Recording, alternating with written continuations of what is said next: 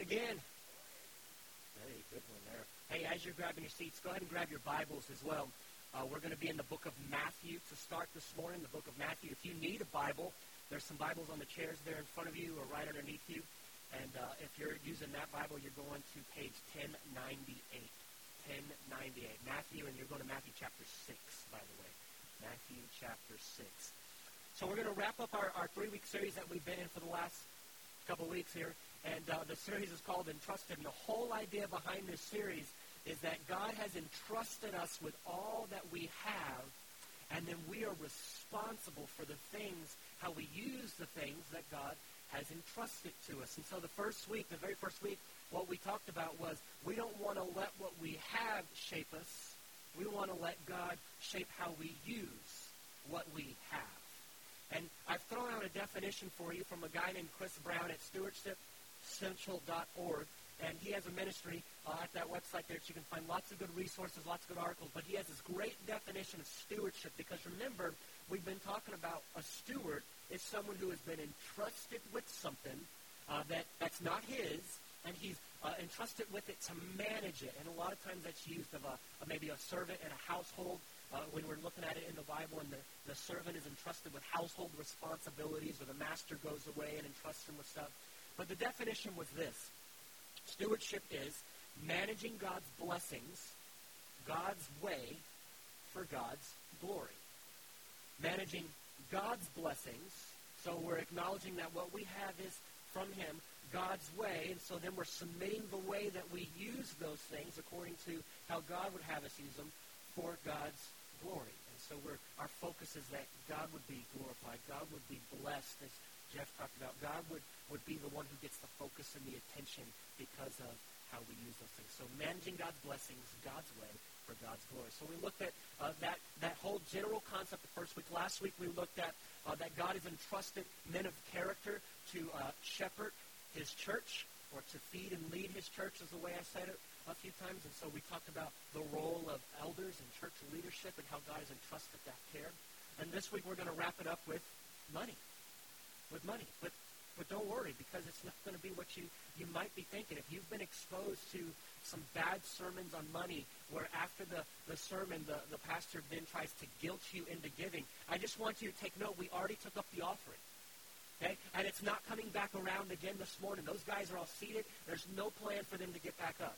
Okay? So at the end of this, the goal is not to guilt you into somehow giving more. And what you're going to find this morning is, as we talk about money, we're not really talking about money as the main focus, but money is in a lot of ways a secondary thing. You see, what we're talking about this morning is a battle for your heart. Because what's at stake this morning is what we're going to see is our heart is at stake this morning. When we talk about money, it's not, God doesn't need our money. It's not about that. He wants our heart. And our heart is at stake. And it's tied to how we use our money. And so this morning what we're going to see is this. Where you save determines who you serve. And when I say where you save, it'll make sense here in just a moment. I'm not talking about which bank, how you invest your money in certain stocks, bonds, or certain aspects of the market. I'm not talking about that. It's a location, yes. But is it physical or is it spiritual? Where you save determines who you serve. So Matthew chapter 6. And to help us kind of understand what Jesus is going to be talking about this morning, we're going to have 3 questions along the way.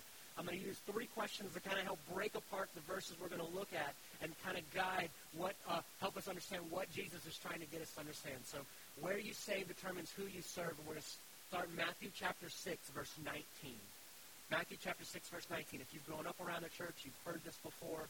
Hopefully this morning your ears won't be blocked from hearing it anew and afresh. Matthew chapter 6, verse 19. So here we go. First question. What do you value? What do you value? So let's take a look at the first few verses. Jesus says this. He's talking to some of his disciples and people who are following him. He says, do not accumulate for yourselves treasures on earth. Okay, remember where you save? Clue into the locations here. Do not accumulate for yourself treasures on earth, where moth and rust destroy and where thieves break in and steal, but accumulate for yourselves treasures in heaven. Location. where moth and rust do not destroy, and thieves do not break in and steal. For where, and location, your treasure is, there your heart will be also. So let's start with just these few verses. What do you value is the question. And that's what Jesus is getting at. So he starts out and he says, hey, as he's trying to talk about a lot of different things, this is falling in the middle of the Sermon on the Mount. The Sermon on the Mount, Matthew chapter 5 through chapter 7, has a lot of good stuff in there, a lot of memorable stuff in there. But here's the summary of the Sermon on the Mount. How do you live as a follower of Jesus between now and when the kingdom comes? What is it supposed to look like for a follower of Jesus to live now while we're waiting for the kingdom to come? And so he's got several different things he addresses. And when he comes to this point here in Matthew chapter 6, he's talking about what are you going to do with what you value and what are you going to pursue in life. So he says, hey, don't accumulate treasures on earth. That's where he starts. Don't try to focus all your attention. Don't value more than anything else amassing and accumulating or storing up treasures on earth. What is he talking about? He's talking about money. And he's also talking about physical possessions, our property, our assets, things like that. So he says, hey, don't make your focus about what you can save here. But he's not going to tell us not to save. Hey, this is not a glorifying poverty sermon either.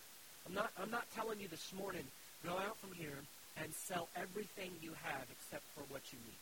That's not what I'm saying either, because that's not what Jesus says. That's not what the biblical authors teach us. It's about the focus. So he says, hey, when you're storing things up, when you're accumulating things, don't make your focus what you can get here, which is what most of us tend to focus on. How much can I save up here so that I can get this, so that I can get that, so I can pass this thing on, or so I can be known for this, and some of that stuff is not bad. I mean, you can find in the Bible where there's wisdom in saving up.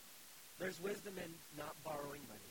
There's wisdom in, go back, not borrowing money. By that I mean like not being, the Bible would say not being a surety, not being able to not pay back what you borrow, right? There's wisdom in saving up so you can pass things on to your kids. There's wisdom in those kind of things. So the Bible is going to tell us that, hey, with what you have here, save it up in a wise way, and then, yes, use it in wise ways. Jesus is not saying, hey, go sell every extra pair of clothes you have and just keep one. Or go and sell, all these things that you enjoy and just keep one. That's not really what he's going after here. He's going after something much deeper, something much bigger. And he says, if your focus is just what I can save here, once I get to this point, then I'm set. If I can only get to this point, then I'm good. If that's all your focus is, if I can just get here, then I'm successful. He says, look, here on earth, all the things you save up here on earth, the money, the possessions, the assets, and he uses this description. He says, it's there that moth and rust destroy and thieves break in and steal. So he's using some very specific examples. Hey, if you're saving up clothes, and that time frame they would save up, clothes would be a signature of your wealth. How many tunics do I have? How many robes do I have? He says, hey, if you're trying to amass clothing, those things can get eaten by moths. Right? I mean, those things, it just takes one moth to get in there and start eating it, and it's destroyed. Hey, if you're saving up things that are prone to rust or other kinds of breakdown, the word used for rust is not just the corrosion of metallic things, but other kinds of breakdown. He says, look, things that are physical, they break down. They don't last. He says, so if your focus is accumulating things here on earth, those things could be destroyed. You need to keep that in mind. They're not permanent. And then he says, and furthermore, people can break in your home and steal those things. Maybe you've experienced that. You finally got something, or you had something that you really put some value on, and then someone stole that from you. I've been there. I've been there a couple times. Even here, and it wasn't even high-value stuff. I got some wireless headphones, for the gym and stuff. And then I leave those in the car, keep them charged, and that way they're always there. And then I always have loose change. Again, not a high-value amount, just loose change in their quarters and stuff like that. Pennies, not necessarily the quarters and dimes and nickels. So twice now, over the last 4 years that I've been here, I've had my car broken into right in my driveway. And you know what they stole both times? All my loose change and my headphones. Right? Not a high-value item. I mean, I clearly understand. I can get more of that stuff. Easy. But people break in and steal, just like that. What if I had left something high value? What if they had broken in my home? Jesus' point is, hey, those things that we tend to save up and we try to amass and accumulate that are physical and they're for here on earth, they stay here and they're not permanent. He says, so don't give all of your heart, all of your attention, all of your devotion to those things. Don't focus so much on what can I save up here, location. He says instead, verse 20, accumulate for yourself treasures in heaven, things that will last. He says, where moth and rust do not destroy, and where thieves do not break in and steal. So his point here is about where you are focusing on saving. Am I accumulating things so that it can be a benefit to me here, and is that my only focus? Or he says, the things that you have here, the things that you accumulate here, how are you using it? What are you saving it for? Are you using it in a way that's going to actually store up for you treasures that will be there for you later? Because, the way we use what God entrusts to us doesn't just impact us here. It impacts us when we get with him. Right? So if I have these things and I accumulate these things, again, Jesus is not saying it's bad to be wealthy, it's bad to be rich. Nope. In fact, I've got a fantastic verse I'm going to show you in a minute. But he's saying, hey, when you accumulate things, if your focus is just for here, for now, you're missing it. Instead, you need to save and you need to accumulate things and you need to use them in a way that store up treasures for you later. That save treasures for you later. We're going to break that apart, but here's what follows, verse 21. Why does he say that? He says, because where your treasure is, there your heart will be also. And look at the order. It's where your treasure is, where your money goes, that your heart follows. See, you and I, we might think, man, if someone has a heart that loves the Lord, if their heart is surrendered to the Lord, then their money's going to follow that. But Jesus says the reverse. He says, where your dollars go, there's your devotion. Your devotion will follow your dollars. Your heart will follow your treasure. He says that's why location is important. If you're accumulating and you're investing all for here, now, your heart will only be here and focused on the now.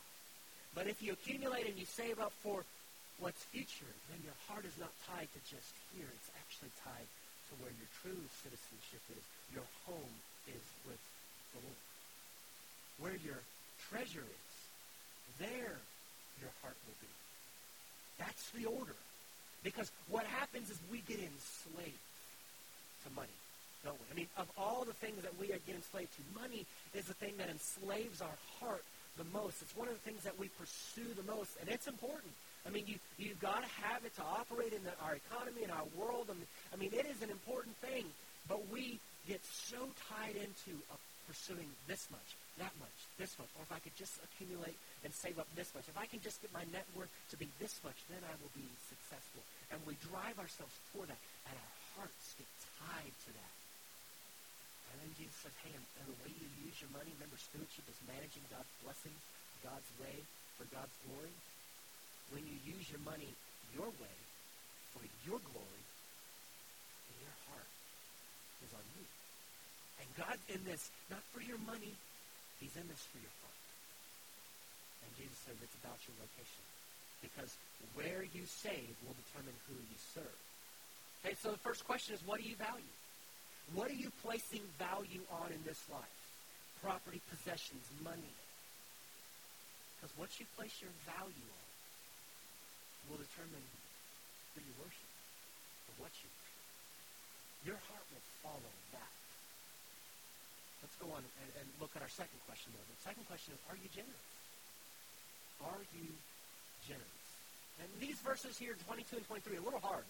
See, as you're reading through these verses, 19, 20, 21, you're going, okay, I think I get that. And then if you were to jump to 24, you're going, that kind of makes sense. But you read 22 and 23, you go, where does that fit in? Like, I don't get that. And people have struggled with this for years. I mean, if you're reading through people who have studied these verses, there's all kinds of different views on trying to understand this. It is hard. It's hard. So let's see if we can make some sense out of it. Verse 22, Jesus says, the eye is the lamp of the body. If then your eye is healthy, your whole body will be full of light. But if your eye is diseased, your whole body will be full of darkness. If then the light in you is darkness, how great is the darkness? Okay, so depending on your translation, that section I haven't read, if your eye is diseased, you may have bad or evil. Okay, or maybe yours goes and tries to capture the concept behind it, and so it says something something completely different. But if your eye is bad, like, what does that mean? I mean, we can follow the physical. Okay, my eye. Okay, I get the science behind it. The light comes in my eye. I mean, okay, was that what Jesus means? Maybe, but, scientifically they may not have understood all that stuff that we then impose on it now. So, I don't know. Right? The eye is the lamp of the body. Okay, maybe he's talking about what I set my eyes on, what I'm consumed with. Possibly, that's one of the better ones, I think. But here's what I want to do. Verse 23, but if your eye is bad, if it's evil, there's something about that phrase. If I can understand that phrase, if you could understand more about that phrase, maybe we have a better idea of what Jesus means. And so the way that I would go about trying to understand a phrase, I'm going to look, is there anywhere first that Matthew uses that same phrase or a similar phrase in that gospel, in that particular book? And that's what you do if you're trying to understand how an author uses a word, by the way. I'm going to look first at how does that author use that same word somewhere else in that book? And then I would expand it like a concentric circle, right? And I'd say, okay, did that author write anything else? And if he wrote anything else, does he use it in any of those other places? So I can understand how does he use that particular phrase. And then I would go broader than that, and I would go New Testament. Then I would go full Bible. Well, just so happens that Matthew uses this phrase in one other spot. If you want to flip over a couple chapters, Matthew chapter 20, verse 15, or page 1116 if you're using the Bibles there. We're going to look at that one verse, but let me summarize what's going on here, because Jesus is telling a story. And he's telling a story about this guy, this landowner, who had this land that needed to be worked. And as he's starting to hire people to help him work that land, and he hires them in three phases, right? He hires some early morning, and he works out an agreement with them. I will pay you this much for your day's work. And they start work bright and early in the morning. And then along the way, maybe around lunchtime or so, he decides, I'm going to hire a few more guys. I want to get this done. And so he makes an agreement with them. Hey, I will pay you this much if you will work the rest of the day for me on my land. And then he hires one more set later in the afternoon, and he makes an agreement with those people as well. Hey, I will pay you this much if you will work on my land for the rest of the day. Now, the amount he's going to pay each of those groups happens to be the same amount. So we get to the end of the parable, and he's paying out all these people the same amount. And as you and I can imagine, once you start to know what other people make, you start to go, well, that's not fair. I've done this, and they only did this, and that's what's happening. So there's this disagreement where the guys who were hired earlier in the day, who are getting paid a certain amount, are complaining and griping. You can't pay them the same amount. And the owner's trying to explain, what is it to you? You agreed with what I said I was going to pay you. And he says this in Matthew 20. Verse 15, am I not permitted to do what I want with what belongs to me? Or are you envious because I am generous? Now, that's an unfortunate translation, but, translators, what they do is they're trying to help us understand what's being said and understand it in our context and in our language. But what we miss is what the phrase actually says in the Greek there is, or is your eye bad, evil, because I'm good? Same phrase as we find in Matthew chapter 6. If your eye is bad, he says in Matthew chapter 6. Or if your eye is evil, depending on your translation. Ours says if your eye is diseased. Same phrase. Or is your eye bad? He says, or evil, depending on how you want to translate that. Because I'm good. And so as we kind of consider that context and how Matthew is using it in that particular context, we start to understand and get shaped a little more. What is a bad eye? Well, a bad eye is one that one is blind to the generosity of God. Because the landowner in this parable is God, who owns all things. He's entitled to do whatever he wants with what belongs to him. And so the idea behind that is, hey, if God wants to save someone late in their life who has committed some atrocities that you and I maybe don't think we could ever forgive, but God could, who are we to say God should show them grace or not? Right? It's that idea like, hey, God, I've lived my whole life for you. And God, I've not even seen the type of blessings that this person has seen, and they're wicked and they're evil their whole life, and now on their deathbed they call on you, and you're going to save them? That's not fair. See, that's the idea behind this parable. And God's saying, what's it to you? It's my grace. I'm entitled to give it to whoever and however I want. But see, a bad eye is one that is blind to God's grace I'm blind to God's generosity because it's consumed with self. It's consumed with envy. And so it's not going to be focused on what's good. So a bad eye, and we go back then, and we look at these verses here. If your eye is diseased or bad or evil, your whole body will be full of darkness. So if you're focused on yourself, if you're blind to God's grace and to God's generosity, that's being called darkness. That's not light. The good eye then, of course, would be, hey, I can see God's grace at work. I can see God's generosity. I can focus on what's good for others and not be so consumed with what I want, what I think I need. He says if your eye is good, your whole body is going to be good. In other words, everything's going to follow. If I know God's grace, if I know God's generosity, and I can see it, then my body, my actions, that's going to follow. But if my eye is bad, I'm blind to God's grace. I'm blind to God's generosity. I'm focused on consumed with myself. I need to get what I want. I need to get what's mine. I need more. He shouldn't just get more. He shouldn't get more. I get more. If your eye is bad, he says, then your whole body's going to follow. What's the mentality of someone who's selfish? Someone who's consumed with, I got to get more, I got to get more. It's tight hands, closed hands. It's hoarding. I got to just get more. And more is never enough. I read an article a couple weeks ago as I was prepping for this sermon here, and it was a guy who was working on Wall Street, about 2 or 3 year old article now, and he got into Wall Street real young, broke in his young 20s, and started making significant amounts of money. As I'm reading through this article, he's talking about, $6 million bonuses, right, on top of what they're getting regularly. And he's just talking, that's a regular thing for so many of these guys he was working around. And he says, I quit Wall Street when they offered me a $1.3 million bonus because it wasn't enough. I deserved more, he said, or I thought. A $1.3 million bonus. That's on top of what he was already making. And he says, that's not enough. And he goes on to explain, he says, because I'm sitting right there next to these guys and I can hear them making their deals and their sales. And this guy next to me, he made a $2 million deal. And then the competition just rises. Well, I only made a $1 million deal. I only made $1 million off that last one. He made $2 million.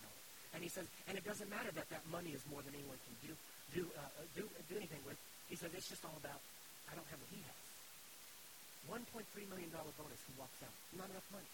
Now, since then, his life has changed. He's not a believer, I don't think, but he has an organization, a nonprofit that's designed to help people on Wall Street. But if your eye is bad, if it's consumer self, everything else follows. It's never going to be enough. You're not going to know contentment. You're not going to know joy. You're never going to be content with what you have. He said, if the light in you is darkness, how dark it is. So the question is, are you generous? Are you generous? Is your eye good? Or are you more consumed with what you don't have and what they have instead? Are you generous? Look at this verse. I love it. I love it. Some of you, this is going to absolutely revolutionize the way you see God and his view of money. Because many of you probably are thinking, God doesn't want me to be wealthy. God doesn't want me to enjoy things. God doesn't want me to have the things that I want. God just wants all my money. And I'm not giving it to him. 1 Timothy chapter 6. This is Paul, page 1340, if you're using the chair Bibles there. This is Paul, the apostle. Here's what he says about money. Verse 17, command those who are rich in this world's goods not to be haughty, prideful, arrogant, or to set their hope on riches. Okay, that's key. Don't set your hope on what you have, which are uncertain. But instead, you're to set your hope on God, who richly provides us with all things, look at it, for our enjoyment. Did you know God is interested in us enjoying what we have? He provides us all things for our enjoyment, but God never wants us to place our trust in what we have. He says, so Paul's saying, if you have things, if you're rich in this world, and by the way, most of you in this room would be considered rich in this world, okay? And if you have things, don't set your hope on those things. Don't accumulate money here on earth so that you can set your hope on those things. If I get to this point, then I will be successful. Then I will be comfortable, secure. But instead, set your hope on God. See, it's about the heart. God's in this not for your money, he's in this for your heart. And he says, because God is the one who richly provides us with all things for our enjoyment. He doesn't have to provide us with what he provides us with. He could just continue, just like he did with Israel, give us that manna. That was tasteless, but it's sustained, right? I mean, he doesn't have to give us all the decadent food that so many of us get to choose. I mean, I love it. We sit down, most of us, every meal, and we actually get to choose what we want to eat. Or we get to say, no, I don't want that today. I want this today. But many of you have been to countries or been in contact with people who they're not sure they're even going to get a meal that day. Or maybe they might get one meal that day. And you know they're not going to say, I'm sorry, I don't want beans and rice again. No. God richly provides.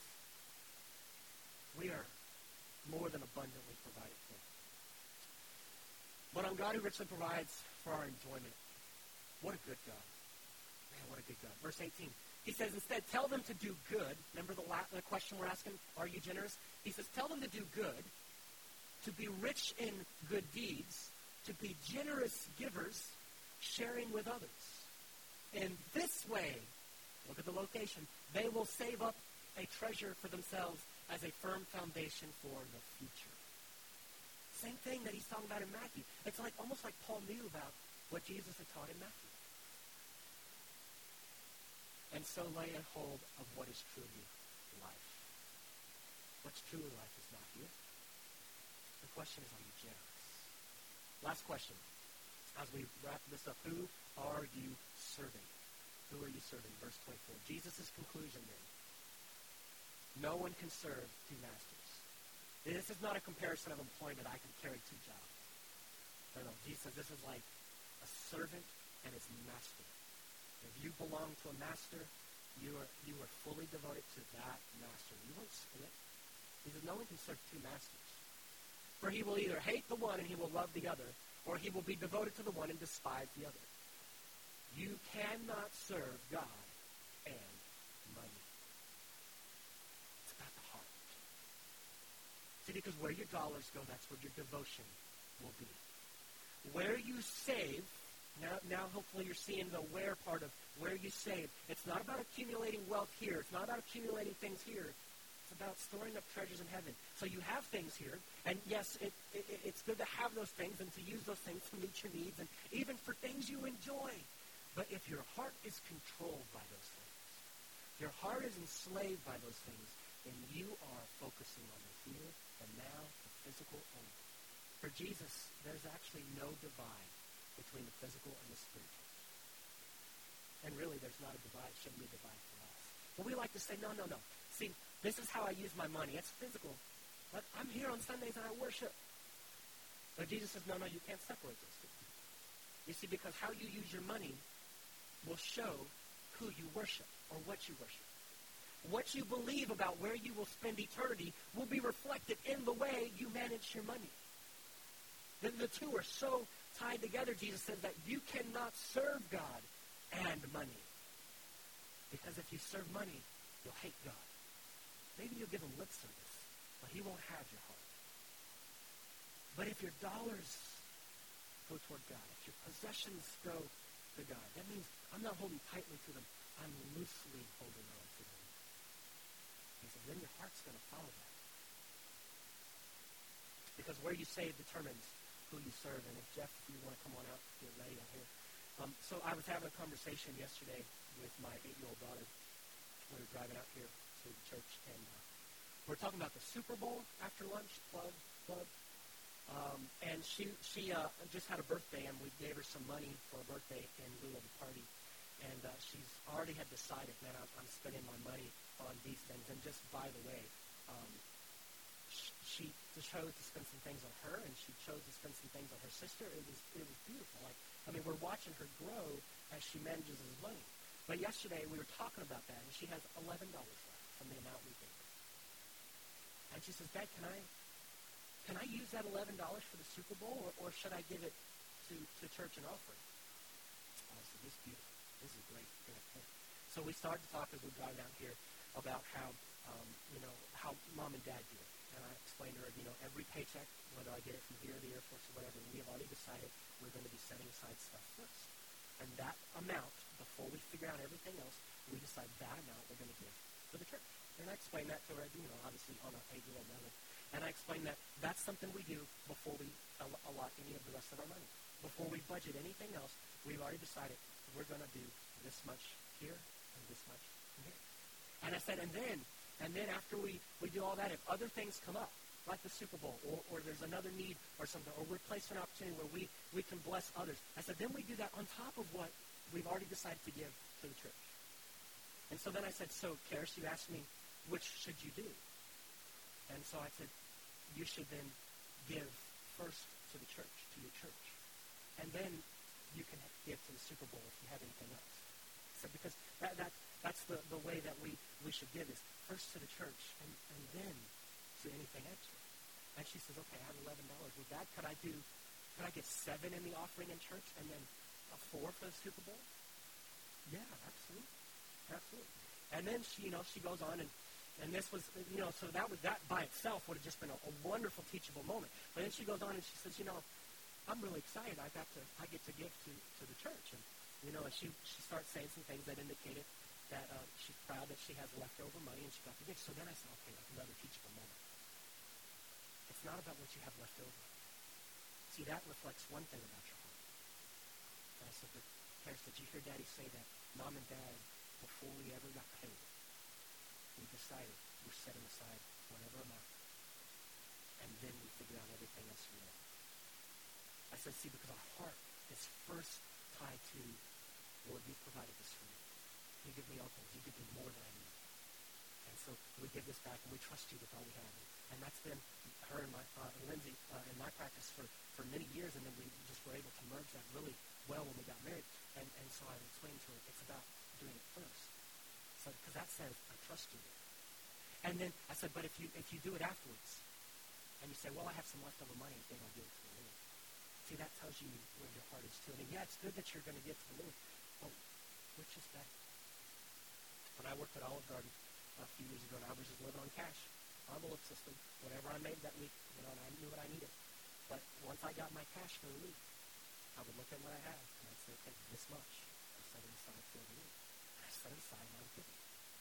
And then whatever I had left, I would manage.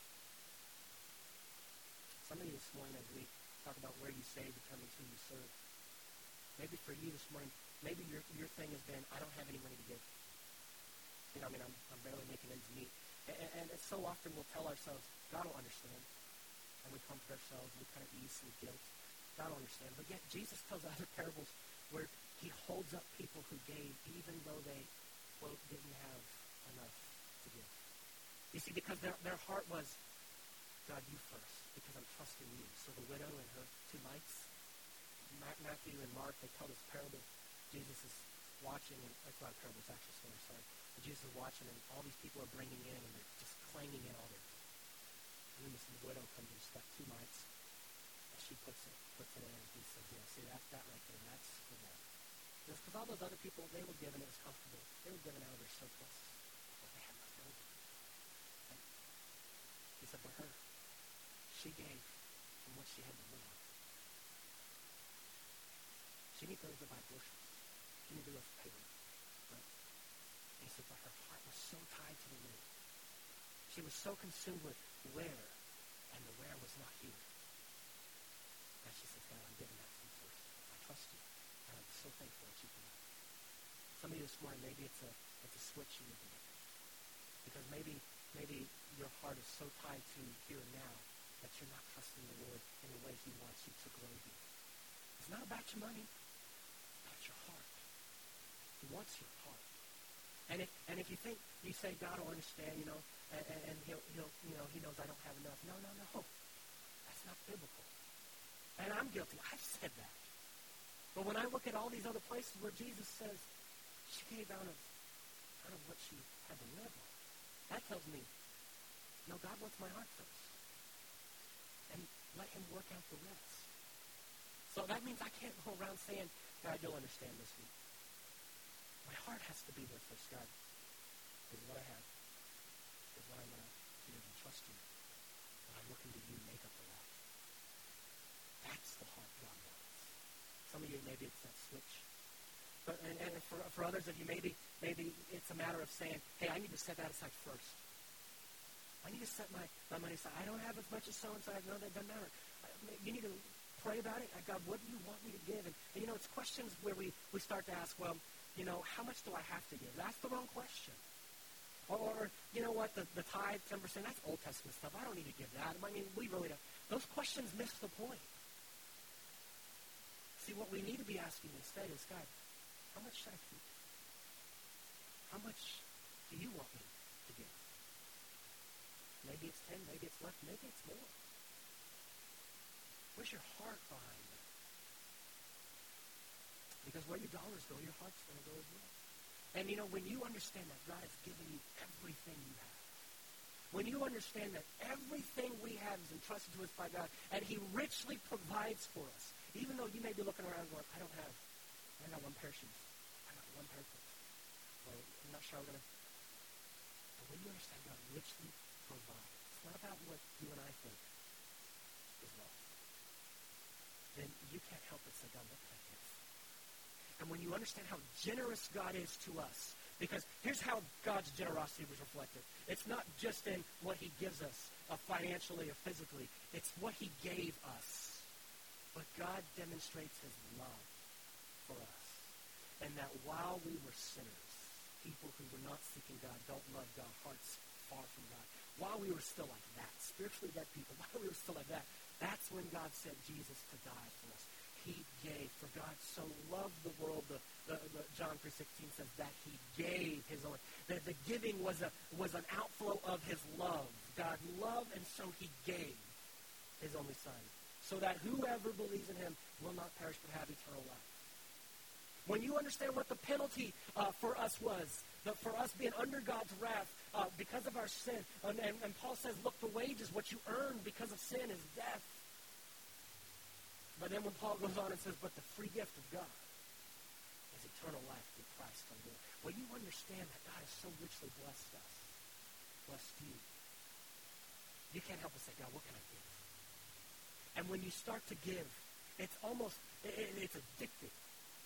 Because you say, God, give me another opportunity. Give me some more money so I can have another opportunity to do that. Because you know what happens? Generosity breeds contentment. Generosity breeds contentment. You want to be content with what you have? Start giving away more. You want to be content with what God has, but you can't because you're just holding on so tight to it? Stop holding on so tight to it. It's enslaved you. Your heart is not with God. So let go. So for some of you this morning, man, you're not going to understand that until you understand how great God has given and how generous He was when He sent Christ to die for your sins, for my sins. And for others of you, maybe you've trusted in that, but man, you're still kind of like a tight holder here, Maybe you need to get back to the cross. See, the gospel is not just something we trust in one time and move on. Every day, preach it to yourselves. While I was a sinner, Christ died for me. While I was unlovely, Christ died to make me lovely. While I was not pursuing God, God pursued me. And I didn't deserve it. And I don't deserve it today. And the closer we stay and the tighter we cling to the cross, the looser we'll hold on to everything else that wants to compete for our hearts. Because where we sit will determine who we serve. And so Jeff's going to sing a chorus over us. And for some of you this morning, maybe that's God, a prayer needs to pray, God, show me how to give differently in my life. Show me if I'm enslaved. Help me to see that by my things, by my money. God, set me free from that enslavement. And for some of you, man, that enslavement is just one of maybe many. And it runs a lot deeper because you've not been set free from the grip of sin. And so this morning, that's an opportunity for you this morning too. So maybe that for you is considering what God has done through Christ, how generous He was to you when He sent Christ. And instead of clinging to, if I can just get this much, if I can just save up that much, or if I can reach this point, maybe instead you've got to put that aside, leave it, abandon it, and say, God, even if I never have it, and you trust in Christ and what He's done, and how rich God makes you in Christ, because it's then when you place all your trust in Christ for His forgiveness of your sins, that God says, now you're my son, now you're my daughter. Guess what that makes you? Son or a daughter of the King. The one who owns the cattle on 1,000 hills. The one who, it says, the earth is the Lord's and everything therein. You become his child. And then at your possession is everything he owns.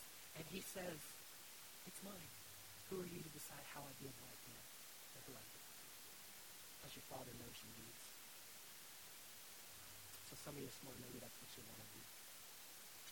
And if you have a bulletin on the back, there's a great prayer you can read to express that belief. But wherever you are this morning, let's take a moment to reflect on that.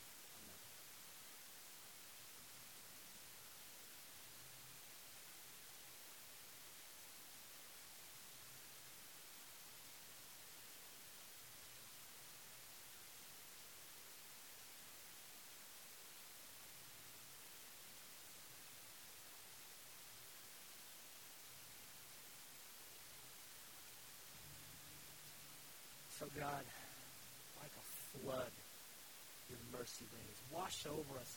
Knock us down with your grace. Because God, if we can stand before you as we consider your grace, we don't understand it.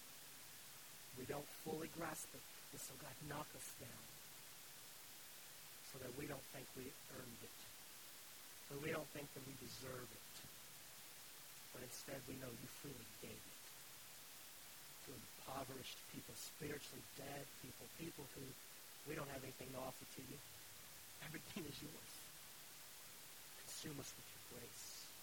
Consume us with your love. And God, if there's something holding our heart this morning that's not you, set us free. Let us put it to death and instead set our minds on things that are above where Christ is seated in the heavenly places. Because we are joined with him and our life is hidden with Christ. So God, let us be people who are characterized and whose hearts belong to where Christ is seated, not here on earth. And God, as we do that, we do it for your glory, so that others would know, man, how do you do that? How are you so free? And we're not going to give them some kind of mumbo-jumbo about, well, I bless God, and then God gives back to me. No, God, instead we're going to say, God just richly gave to me. I can't help but be generous to others. Because the way my Father is the way I want to be. So God, change us. Change us, we pray in Christ's name. Amen. And before we dismiss, if you would like some prayer this morning, right after the service we'll have a couple people just hanging out back there, being available for you to pray. So if you're in here and you're able to be back there, just make your way right after the service so that you can be available for folks who might want some prayer. Just walk up to them and say, hey, I need some prayer. This has got a hold on my life. Or, hey, I need some prayer in this area of my life. Or, hey, I just trusted in Christ. I'd like to pray or talk to someone about it. They'll be glad to pray with you back there and walk you through whatever you bring out there. Okay? If you're visiting this morning right after we dismiss, hang a right out these doors and would love to say hello, shake your hand, maybe answer any questions you might have. And I'll be right down there by the couch, along with maybe some other staff as well. And if not, then we'll see you hopefully at Super Bowl after the second service. So if you're able, please stand and we'll dismiss.